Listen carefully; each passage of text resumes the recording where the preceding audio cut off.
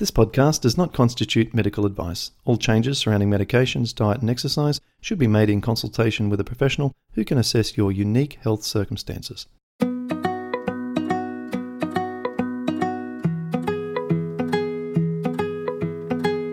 Welcome to the Rheumatoid Solutions podcast with Clint Paddison, helping you to live an easier, healthier, and happier life.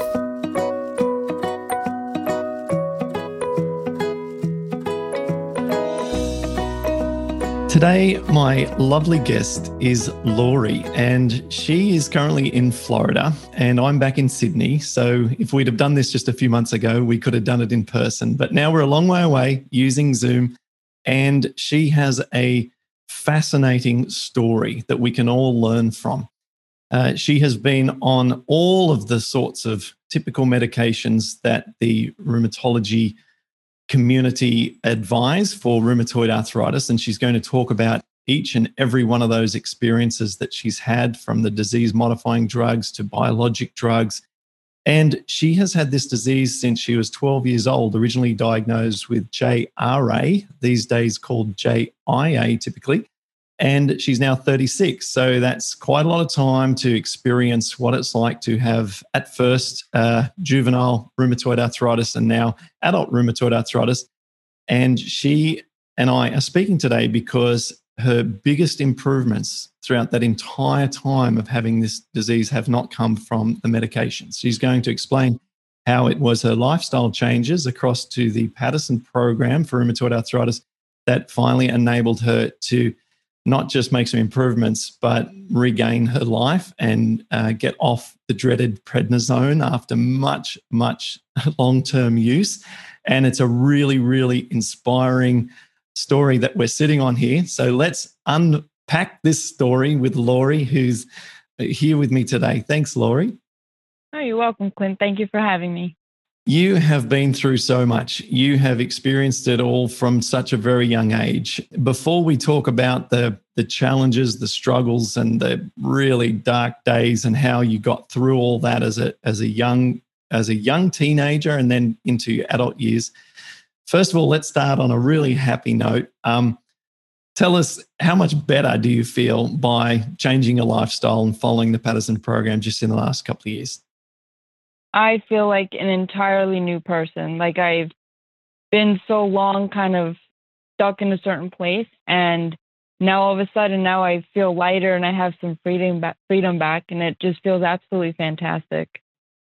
Well, it's great to see you smiling, because from what you've been through, you would be entitled and forgiven to be really, really sort of upset or feeling like life's dealt you a harsh blow, an unfair blow, because from age 12, that is a young age in which to develop this condition. And perhaps take us back to what happened and just give us the sort of the highlights, or if you like, the lowlights of that period there when getting diagnosed, and what treatment you went through and your emotional reaction. When I was first diagnosed, it was, because I'm so young, we don't know any better, and you kind of go through a very significant part of your life realizing that this is actually your new normal. So you don't view it the same. Like, when I look back at my earlier days, I don't see my life prior to my diagnosis, and I don't see the comparison, because the bulk of my life, it's been with arthritis. So I've had to create a new normal. But I mean, it's been some, very challenging, especially at that young age. And as we mentioned earlier, before we started recording, the high dose of prednisone, take that with teenage hormones and you have a mess.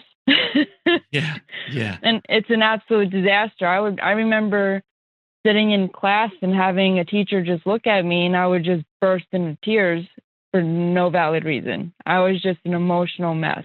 I would just start crying for no reason, or I would feel myself getting very angry, which I know is from the steroids. So being older, I understand now, but when I was 12, 13, 14, I didn't know any of this. I don't know to read side effects. And that's one thing that doctors just tell you, well, there's some side effects.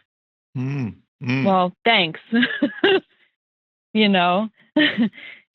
And other than the high doses of steroids, which you did mention were very high, upwards of the typical sort of 40 or 50, but even up to maybe 80 milligrams per day to get you under control.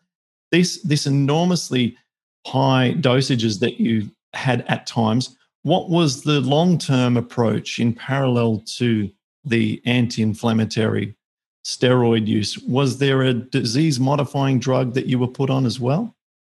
I was put on Remicade, and I remember being placed on that for a while, and that worked very well. The problem was, as anything else, as we start to get older and get our own insurance. Now you have a battle of insurance companies.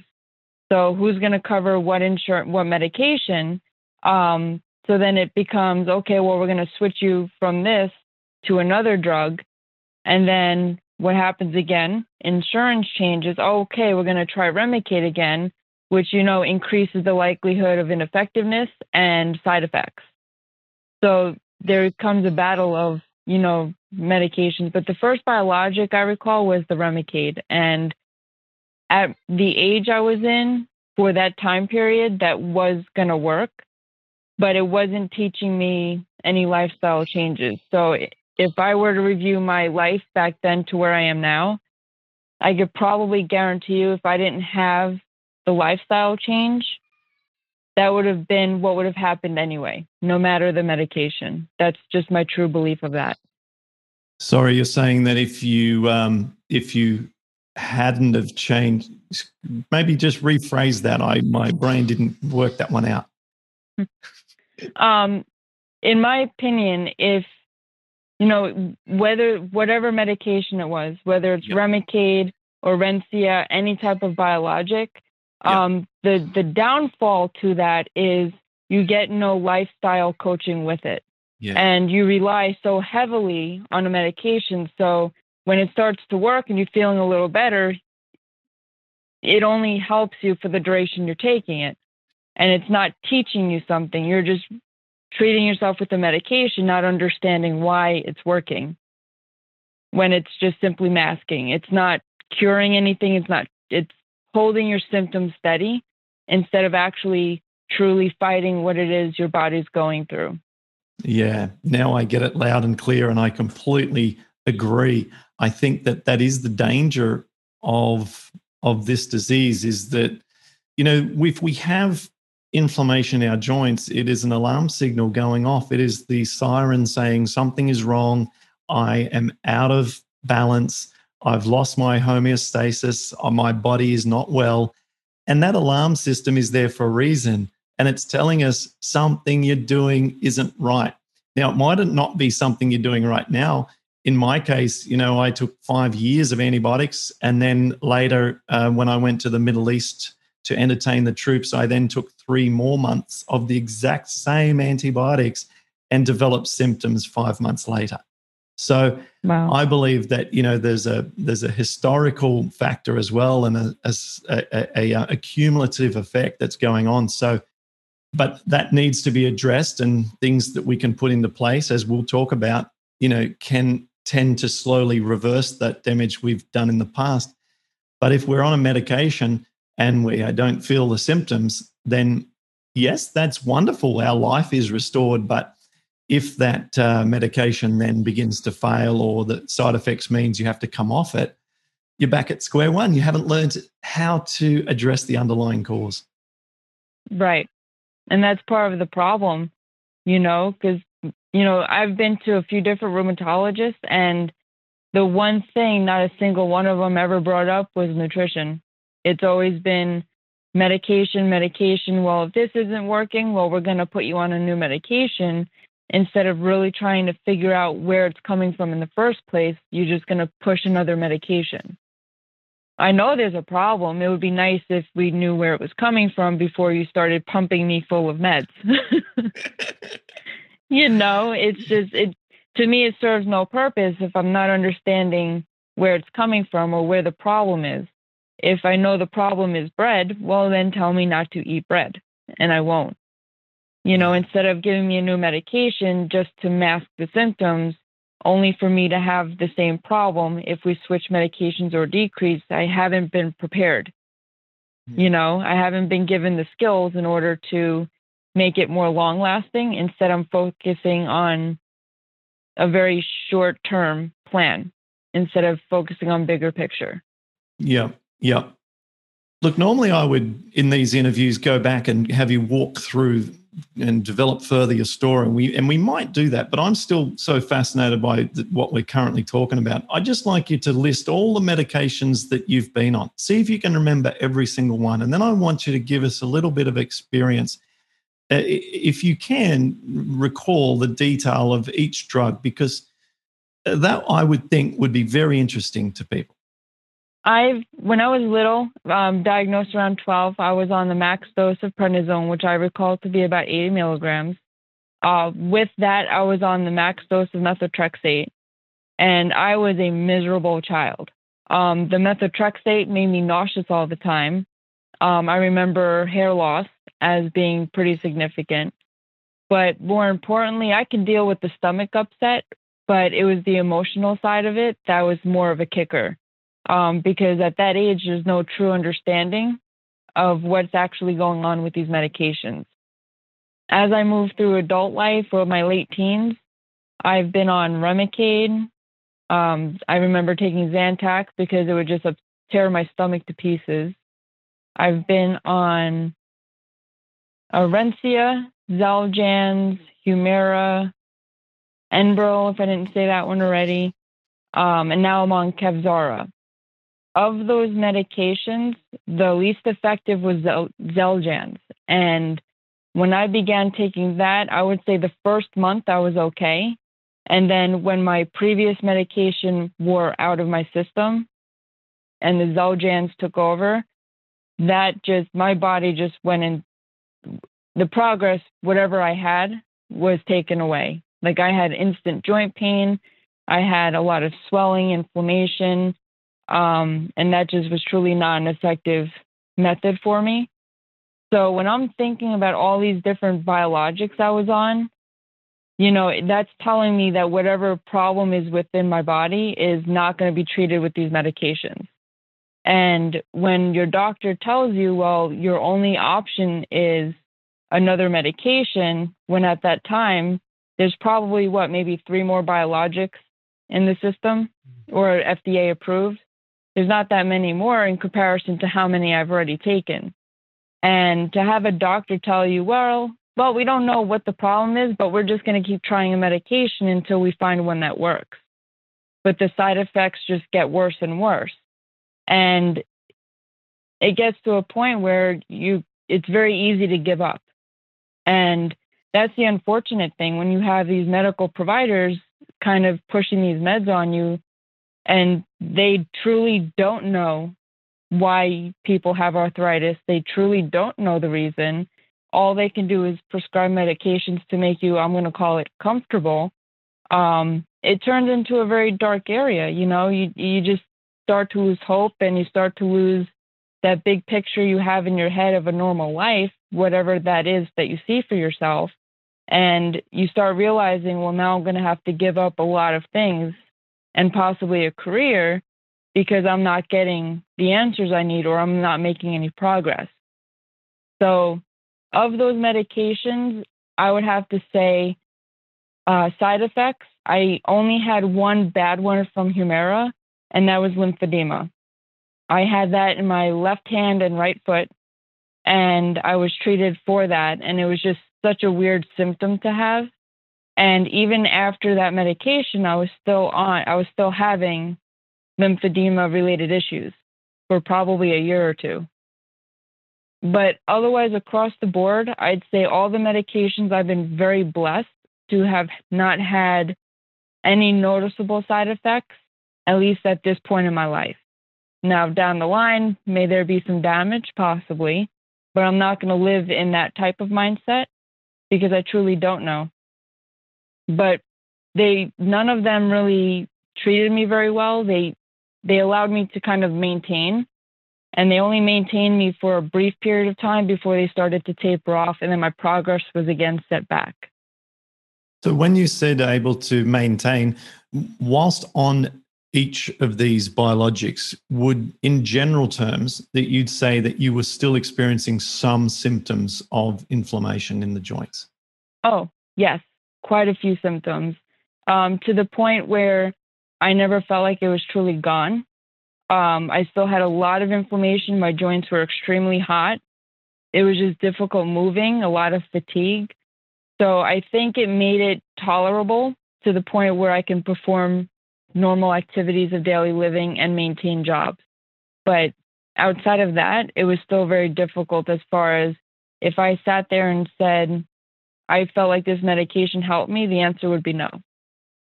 Wow. But then as we experience, certainly I witnessed this and was aware of this myself as I was tapering off methotrexate at one point, and then I was experiencing some more symptoms. I then reluctantly had to come to terms with the fact that the medication was doing more for me than I had thought it actually was. And I think you gave an example when you shifted across to, in your case, Xeljanz. You noticed that that medication was not as effective as the one that was on just prior. And so then you Right. feel, okay, so that prior drug was actually doing more for me than you were aware of. Right. Yes. Okay. Well, I think I would we've have given. to, yeah. Yeah, I would have to agree with that. There is some improvements and benefits that the medications do offer, in the sense that it takes you from what could be your worst day and it gives you a little improvement so that you can do more than what you could have before. But being where I am now and looking back at where I was then, I can clearly see that those medications were clearly not even touching what I would have been capable of had I been guided into a more natural path. So it does offer people who are being severely impacted some treatment to get started. You know, a lot goes with the medications and how we're feeling. And when we start to feel a little bit better, we feel capable of doing more and we feel like we're more in charge. And that's a wonderful feeling to have. But it's also very easy to become what I'm going to call it, because I've said it to myself. It's very easy to become complacent. And you tend to forget there's other methods to also treat it at the same time that offer more longevity, because medications at some point in time, your body will get used to it and it will become at some point, whenever that is, it will become ineffective. That's my personal experience with medications. And you're only going to be as good as you can be on the medication for as long as the medication decides that. So it's just nice to have different tools and not just solely rely on, as I call it, a magic pill, you know, something that you can take and thinking, okay, well, this is it. I can move around again. Well, that's great. You've got yourself started. Now what? And that's where it's missing in the medical community. Then now what? Unless you get to where I was, my very dark corner, going, well, now I have no options left except these horrific medications. And I started Googling everything. I mean, everything. I drank every god-awful drink you could think of. And you learn that the simplest, most realistic thing was there the whole time, and that's nutrition. And to think about it, it's kind of almost a kick in the butt, you know, like this whole time I could have just been doing like a lifestyle change, and it could have been going so much better for me while on some of the other medications. And instead, I'm finding this out later in life because of the other medications' failure. So it's just interesting how it all kinds of falls into place. Yeah, probably one of the most important things that we also did discuss before we hit record. We briefly just said, how mind-blowing is this situation? You've had this condition since you were 12 years old, 24 years, and I want to say a dozen different medications over that time. And you told me that not one doctor asked you about your lifestyle and what you were eating. Not one. 24 years and not one question about that. And Right. it is mind-blowing to think, well, what would have the course of your disease looked like had you had made these changes at age 12? I mean, come on, our kids eat plant-based diet with no oil. The littlest one is 2. So if you have the knowledge around how to do it properly, because there's a lot of bad ways of doing it, of course, but if you do it properly, just imagine where things might have gone instead. But look, I don't think we've done any bias or injustice. I think we've provided a great balance to the medication path that you have experienced. It clearly stopped you from otherwise having a much, much worse outcome. And I think that both of us are very grateful for I'm very grateful for the medication experience that I have had. And who knows if I might need in the future. I'm glad that there is a rheumatologist with a cabinet full of stuff in case one day I might need that again. And I'm sure that you're grateful for that too. But at the same time, let's now move into this direction that you're leading us, and tell us, what should be the message to folks with inflammatory arthritis? What should we be doing in parallel to the assistance of the medications as we need it? I think what needs to go hand in hand is clearly nutrition. And that's something that, again, the doctors don't necessarily promote. Not because they don't know about it, but their mindset is medication. Their field is medicine. And it's just difficult because there are other options out there that will provide the same benefits. And it's just unfortunate that they don't bring it up as frequently, or if at all. If a doctor told me when I was 12, eat fruits and vegetables and stay away from all these different things, and that maybe not necessarily cure, but it would help improve quality of life, then of course I'd be eating fruits and vegetables. But, here we are. Yeah. But I just wish that there was a more parallel type of conversation with the medical in combination with the nutrition. I don't think it's solely one over the other. I think some people, including myself at some point in life, were dependent upon both. I don't think people should just stop taking medications and just eat vegetables and live in the unrealistic world going, okay, well, if I stop one and just eat my fruits, I'm going to be fine. I do think there is a safe way to do it, and that's, of course, with a doctor. The rheumatologist I have now, he is fantastic in the sense that he's listening to me in the fact I do not want more biologics, and he allowed me to explore a lifestyle change, which is how I found your program. His rule was, as long as I see progress, then we can keep going on that same path. But if there's no progress, as you know, the more a condition's left untreated, especially inflammatory, the more damage that comes with it. And it's irreversible in some cases, especially joint deformities. So there is such thing as working together to kind of make sure that it's balanced. You can't have too much of one thing and not enough of the other. It's going to be unbalanced. So I do think that the parallel comes from just having those conversations with the doctors so they know where their patient, such as myself, is trying to go. Where do I see myself? I see myself understanding there's more to this condition than what a medication can treat. It's not just the medication, it's what am I doing? I remember on some of my more painful days, if in following your program and then looking back at how I was eating at the time of my worst days, I can tell you that it was what I was eating. I was eating like I was a normal person. Because normal people can eat what they want, wake up and feel fine. And I was eating how I would have when I was a teenager. And clearly that's not going to benefit me because I eliminated all those foods and then I started regaining my life back. So there's a lot to be said between the two, medical and nutrition kind of merging together and hand in hand.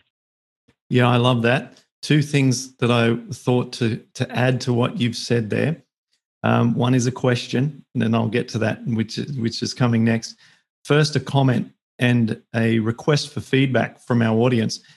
I am actually I'm well on my way to is through writing my book, and it's trying to blend those two hemispheres together. And I'm trying to create a book that rheumatologists will be happy to pass to patients.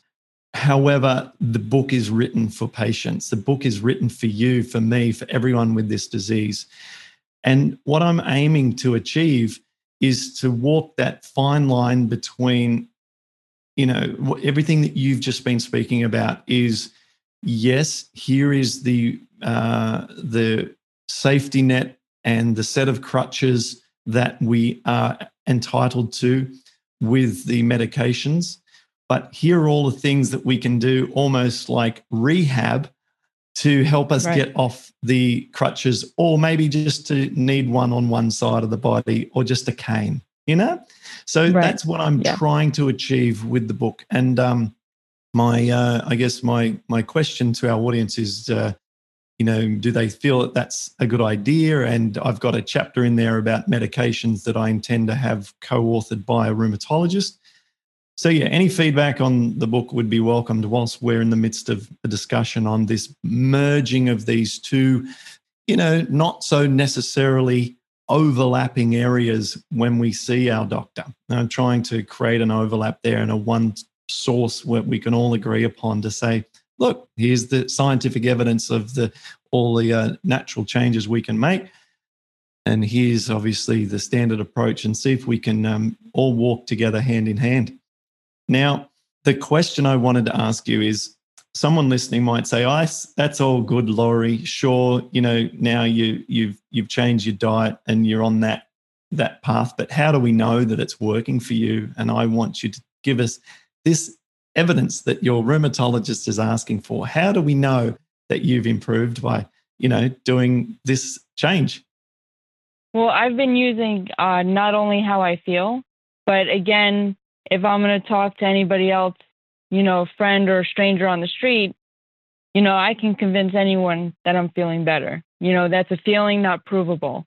But my blood work speaks for itself. My C-reactive protein went from over 1.2 down to less than 0.2.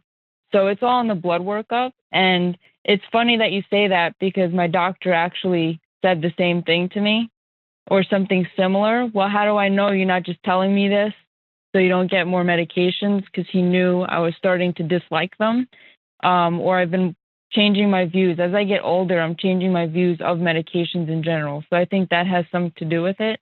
And I simply just told him, well, you have my lab work, you tell me. Tell me what my blood workup says. And I used Quest. I pulled it up on my phone and I said, if you don't have them, I do. And I said, it's right there. I'm feeling amazing. I even showed him my joints. I said, they're not hot. They're, a little inflamed. It takes time, but there's been such a measurable amount of progress. And that's just based on my lab reports. So the lab reports support how I'm feeling, which is provable to people who may feel a little skeptical, or they may not be in a place at this particular moment to take, as I call it, a leap of faith, to know that there are things such as nutrition changes that can help. It's not going to be an instant fix, but it's going to have overall benefits. It just takes time. For me, it's been a 2-year battle that I've taken to get off prednisone, to get stabilized again, decrease again, and start making all these changes medication-wise, because with every change of medication, my numbers would be thrown off again because my body just starts to go crazy. So for a little bit, it would improve, and then my results would change. Then I would improve, my results would change. And as I stayed off medications longer, it became something more that I could prove more to my doctor, saying, okay, well, this is working now because we decreased, I got stable, and here we are. I've been off the prednisone since March, and I've had not one issue, and now I'm decreasing my biologic. And in that duration, the only thing that changed was my diet. Just to clarify, you're spacing the biologics further apart, correct? Yes. Kevzara is 1 dose biweekly, and to space it out, now I'm taking it once every 3 weeks instead of once every 2. And that's, of course, with my under doctor's supervision, I've decreased that. Or spread it out. The dose is the same. I just increased the length of time in between doses. Thank you. Yeah, I just wanted to clarify that. Now, let us not brush over the extraordinary achievement of getting off the prednisone, which you had been on for 2 years, and you had been taking in the past enormously high doses. Could you tell us how many years were you on versus off prednisone over those 24 years? And then also tell us how hard it was to get off it now for good, hopefully. When I was little, I was on from the age of 12, which is about the end of 5th grade, all the way through probably through 6th grade and into high school. I'd say around 8th grade is when I stayed on the high dose and then began tapering down. As a younger person, I don't remember the struggles I might have gone through, if any. It's been so long, and a lot of things have happened since then. So it's difficult to know about tapering off at that age. But I remember recently getting off prednisone as an adult. My body was just so dependent on it. So while I was on 20 milligrams, and it took me a couple of years just to taper down, because I would decrease it by 5 milligrams, like my doctor told me, and that was too much. So we had to put the dose back to the original prescription dose and then decrease. He suggested 1 milligram. And the problem I had is I had to decrease it a milligram, and I had to give my body a month or two, sometimes 3 months, for my system to catch up. I know I tried decreasing it, like my doctor said, and it just backfired. My body was just going into, I wouldn't say shock, but I was having such an inflammatory response because the decrease was too fast for my body for how long I was on it for. But I found not rushing it, because sometimes you start making progress and you're like, yes, I got this. And you start going and going, and then you're going too fast.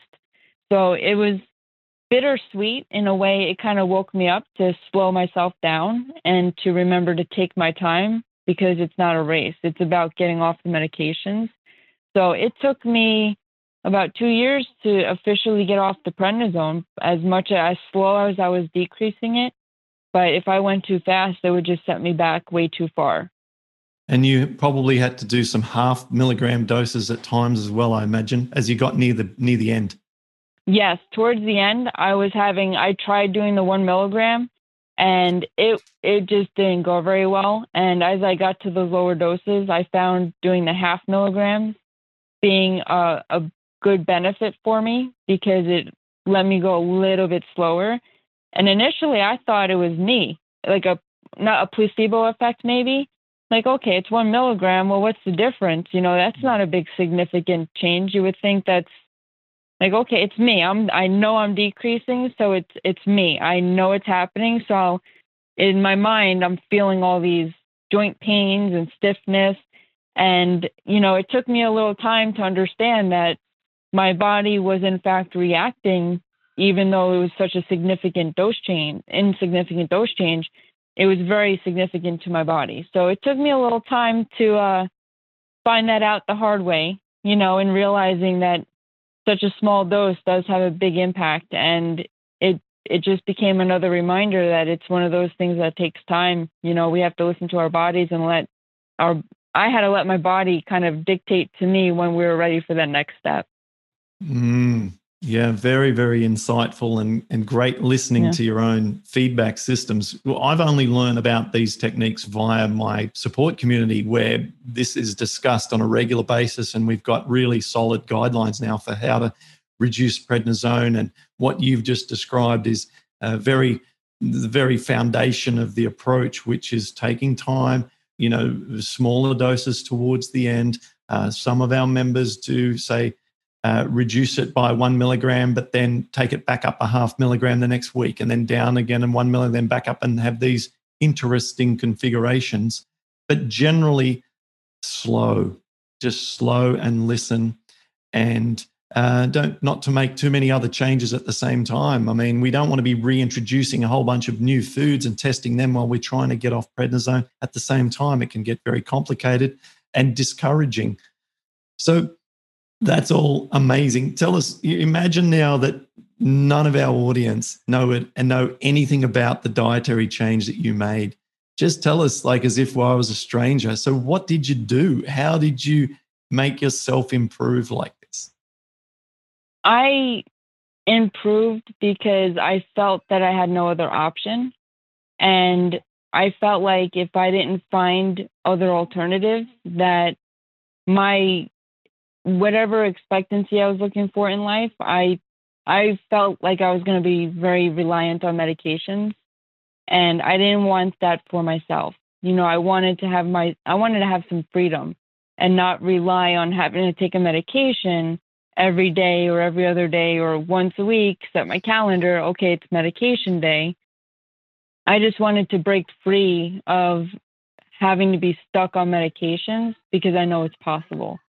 I know it's possible because I'm doing it right now, and that's a great feeling to know that I consider breaking, through all of these, heavy weights that weigh you down, all these things that were preventing you from standing upright. You have a new sense of freedom.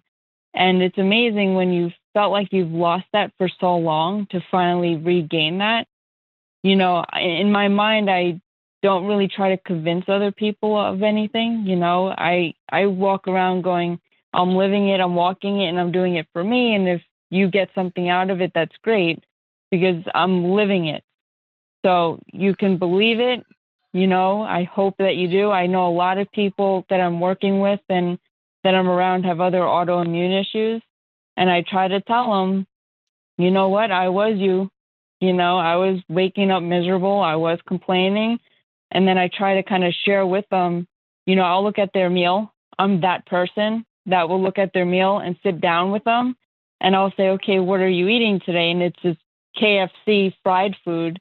And I said, okay, and you wonder why you're feeling this way. I try to point things out and have those conversations and say, you know what, you might be feeling miserable now, but at some point in time, you're going to have that light bulb go off and you're going to start feeling like your life is coming back, but you're not going to know it until you start doing it. So it's just a nice feeling, to kind of hop around and show people, hey, I'm having a good day. Yeah. No, that's beautiful. And let's go back in that picture where you're sitting down with someone and they're eating that deep fried, unhealthy meal. What's right. Laurie's top 5 suggestions to that person if they say, okay, Laurie, what should I do? What do you tell them? I tell them that if it's one of those things where you can't force people to make such drastic changes because it's not realistic for them to stick to it. So I usually look at what they're eating and I'll suggest a healthier version of it. So fried chicken with cranberry sauce, potatoes, the whole 9. I would suggest something like a salad with grilled chicken and dried cranberries in it and water with some fruit in it, like an orange or lemon. So it would be, if you're going to suggest someone to take something away, you have to offer something similar in exchange. And then from there, you progress. Thankfully, I love salads and I love vegetables. So for me to switch to something plant-based, it's a struggle because I like my chips, I like my dip, but at the same time, there's healthier ways to go about it, but you have to be in a place to accept it without feeling like everything's being taken away and now you can't eat anything good. That's the line I get. It's like, well, now I can't eat anything good. No, you can. For every unhealthy thing, you could probably have 3 to 4 different recipes for that same thing, but a healthy version or something similar. So I always encourage a salad, and if it's a meat, something grilled. And, hopefully they, kind of listen to that and give it a chance. That's the other thing I tell people is give it a chance to see some results. It's not going to happen in one day, but you have to give it a chance to kind of show you what nutrition and diet can do, not just try it for one meal and say, well, your salad's not working. Of course it's not working. You ate one salad, so I try to, always offer something in exchange for, instead of just picking at somebody's meal.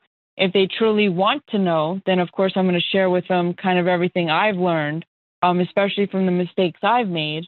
And I'll share that with them so they know, okay, well, I'm not telling you this because I'm picking on you. I'm telling you this because for me, this is part of my story and I'm sharing it with you, and hopefully it works for you. Yeah, beautiful. Yeah. And we know that, as you said, if they just did that one switch, that would be a transition to the path that would ultimately turn into a narrower and a little bit more challenging path, but it's on the right path for them. Right. And now for you and your personal journey, what do you consider the key components of your daily habits with your diet? What are the key things that you would feel anxious about if they were removed, whether it be a green juice or whether it might be lots of leafy greens as a salad, as you said? Are there some things that you feel must remain in your daily habit so that your symptoms continue to dissipate? I would say cucumbers. Okay. I love cucumbers because they're versatile. I could put them in salads. I can mix them in dishes. I can juice them. So for me, I'd have to say, I can live on cucumbers because you can simple pepper or salt, some easy herbs and seasoning. But I'd have to definitely go with, that being a staple that I follow. Yeah. Okay. Love it. And have you been able to transition through the program so that you're not as dependent on the early baseline foods? And are you now able to eat more of a diverse plant-based diet with, say, potatoes and rice and corn and bread and so on, or you're somewhere in the middle? I have to be very careful with bread. I've introduced it, but I can only have it on occasion. But everything else I found with the potatoes and rice and corn, I can have that with absolutely no problem. What I do find is if there's fruits that have a higher sugar content, that's where I tend to have a little bit of an issue. Or if I try to incorporate too much honey, then I start having an issue. So in this process, I've also learned that I have more of a sugar intolerance than I do anything else, which I found interesting. And I found that out because I was using honey to make some dressings. And I was using honey in tea, and I was overusing honey a little bit. And that's how I found out, because after I did that, I wound up having some joint discomfort for a few days until I removed honey. And then I realized, okay, I went too heavy in honey. I have to monitor the how much I consume of that. But otherwise, I found with many of the different foods I have reintroduced, and I've been doing very well in the variety, which is nice. Fantastic. And how are you with most fruits, though? Are you generally able to eat most fruits? Yes. In moderation, though, I can't have too much. So I try to focus on more greens, and I might do some sliced strawberries in my salad to kind of add some flavor to it. But I do try to be careful with the amount and just focus mainly on greens. So if I can have about a handful or a nice big bowl of fruit, but then I have to make sure I balance it the rest of the day with some greens or a lot of water, just something to balance it. But I can have all different types of fruits, which is gives me a chance to use in different cooking methods. So Yeah, absolutely. I'm a huge fan of fruit. I just think that it offers so much for us in terms of our energy needs, our fiber needs. It's water rich, all the wonderful vitamins and minerals. It really just is just a sensational food source. I was listening to one of the live Dr. Greger videos that he does, I think monthly, and he takes questions for half an hour live on YouTube.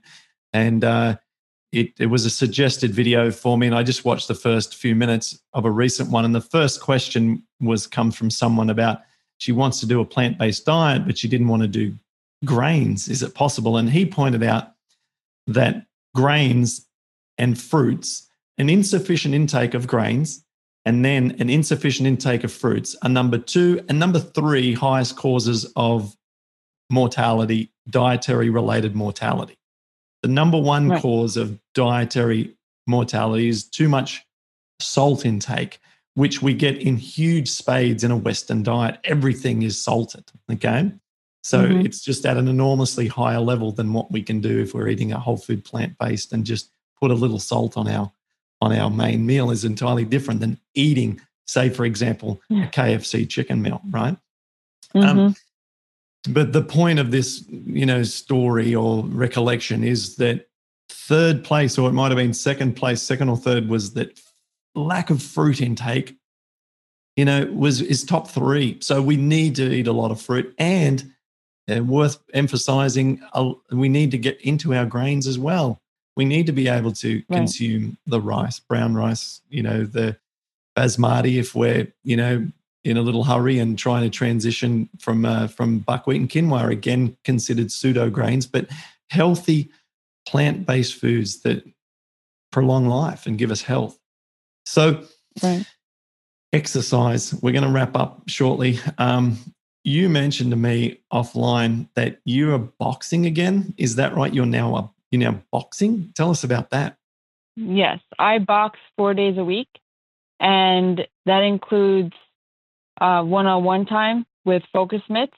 And what I like is I'm also working towards my next goal of going into the ring to do sparring sessions. It's high intensity, and I'm telling you, even on my worst day, I always made sure to go to the gym. I may not have did the same intensity as better days, but it was important for me, 1, to get to the gym, and 2, do my best just to keep moving.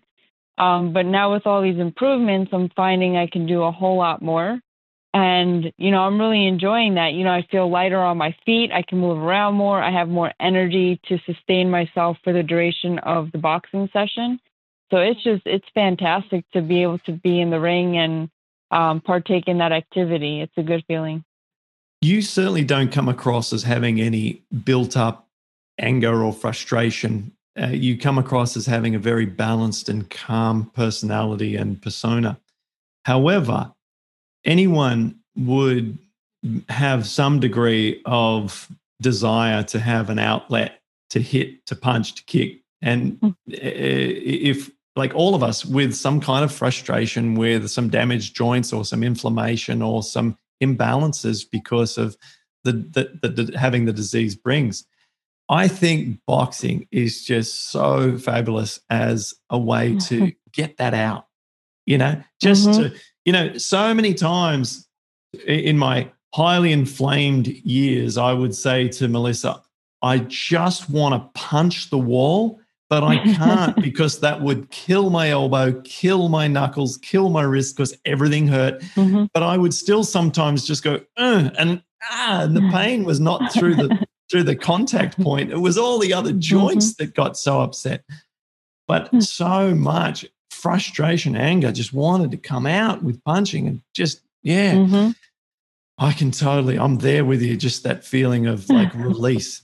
It must be so euphoric to punch stuff and feel much better by doing so. It is, and I have my primary job is extremely stressful.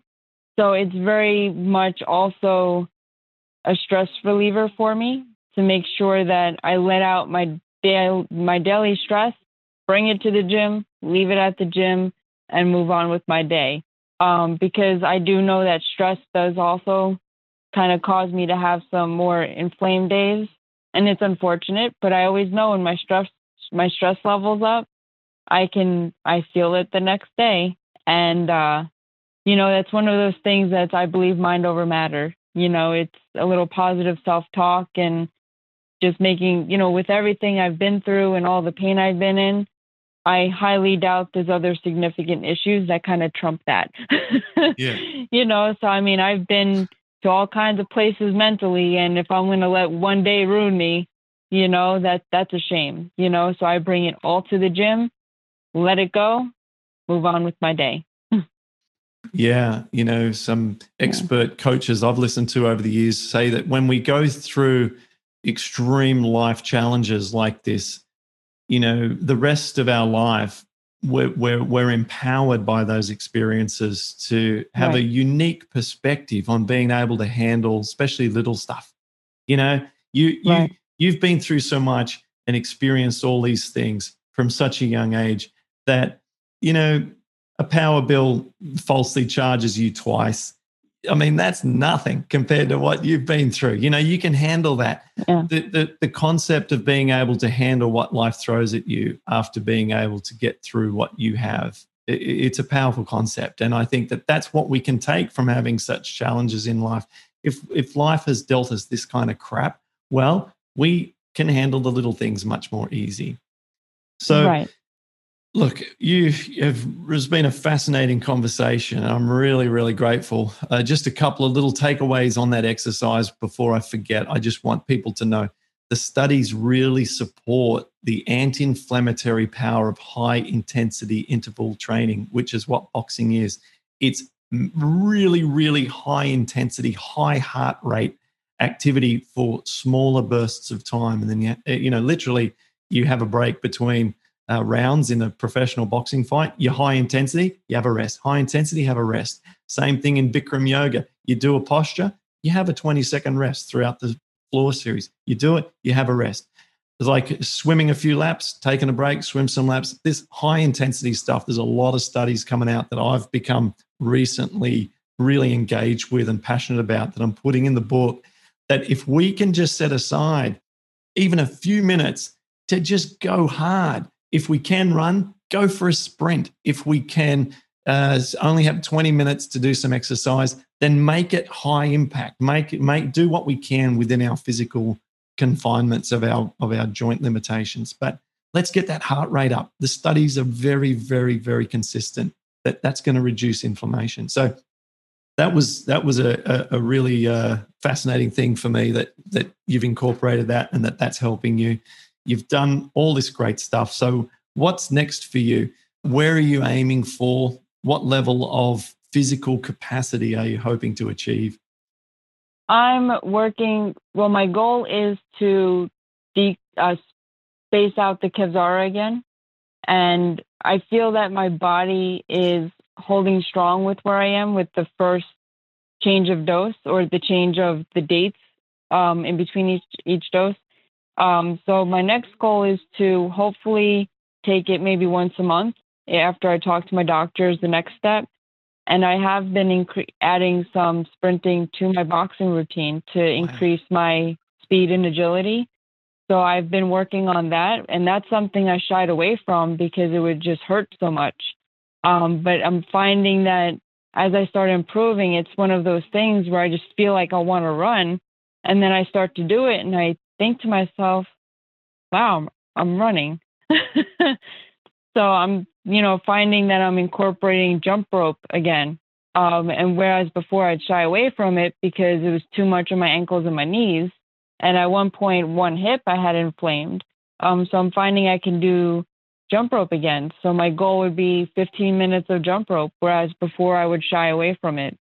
So it's taking things that I would normally shy away from and now challenging myself to get through it and do it. I may not be good at it, but I'm most certainly going to give it my all because now I'm giving myself the credit. I've earned, my space here. I've earned everything from decreasing my medications. I've earned that. So now my next step is proving to myself that, okay, I know I can run and break the mental barriers where I would otherwise think I can't do it because I couldn't before. So now it's challenging myself to start doing things that perhaps are a little bit more uncomfortable.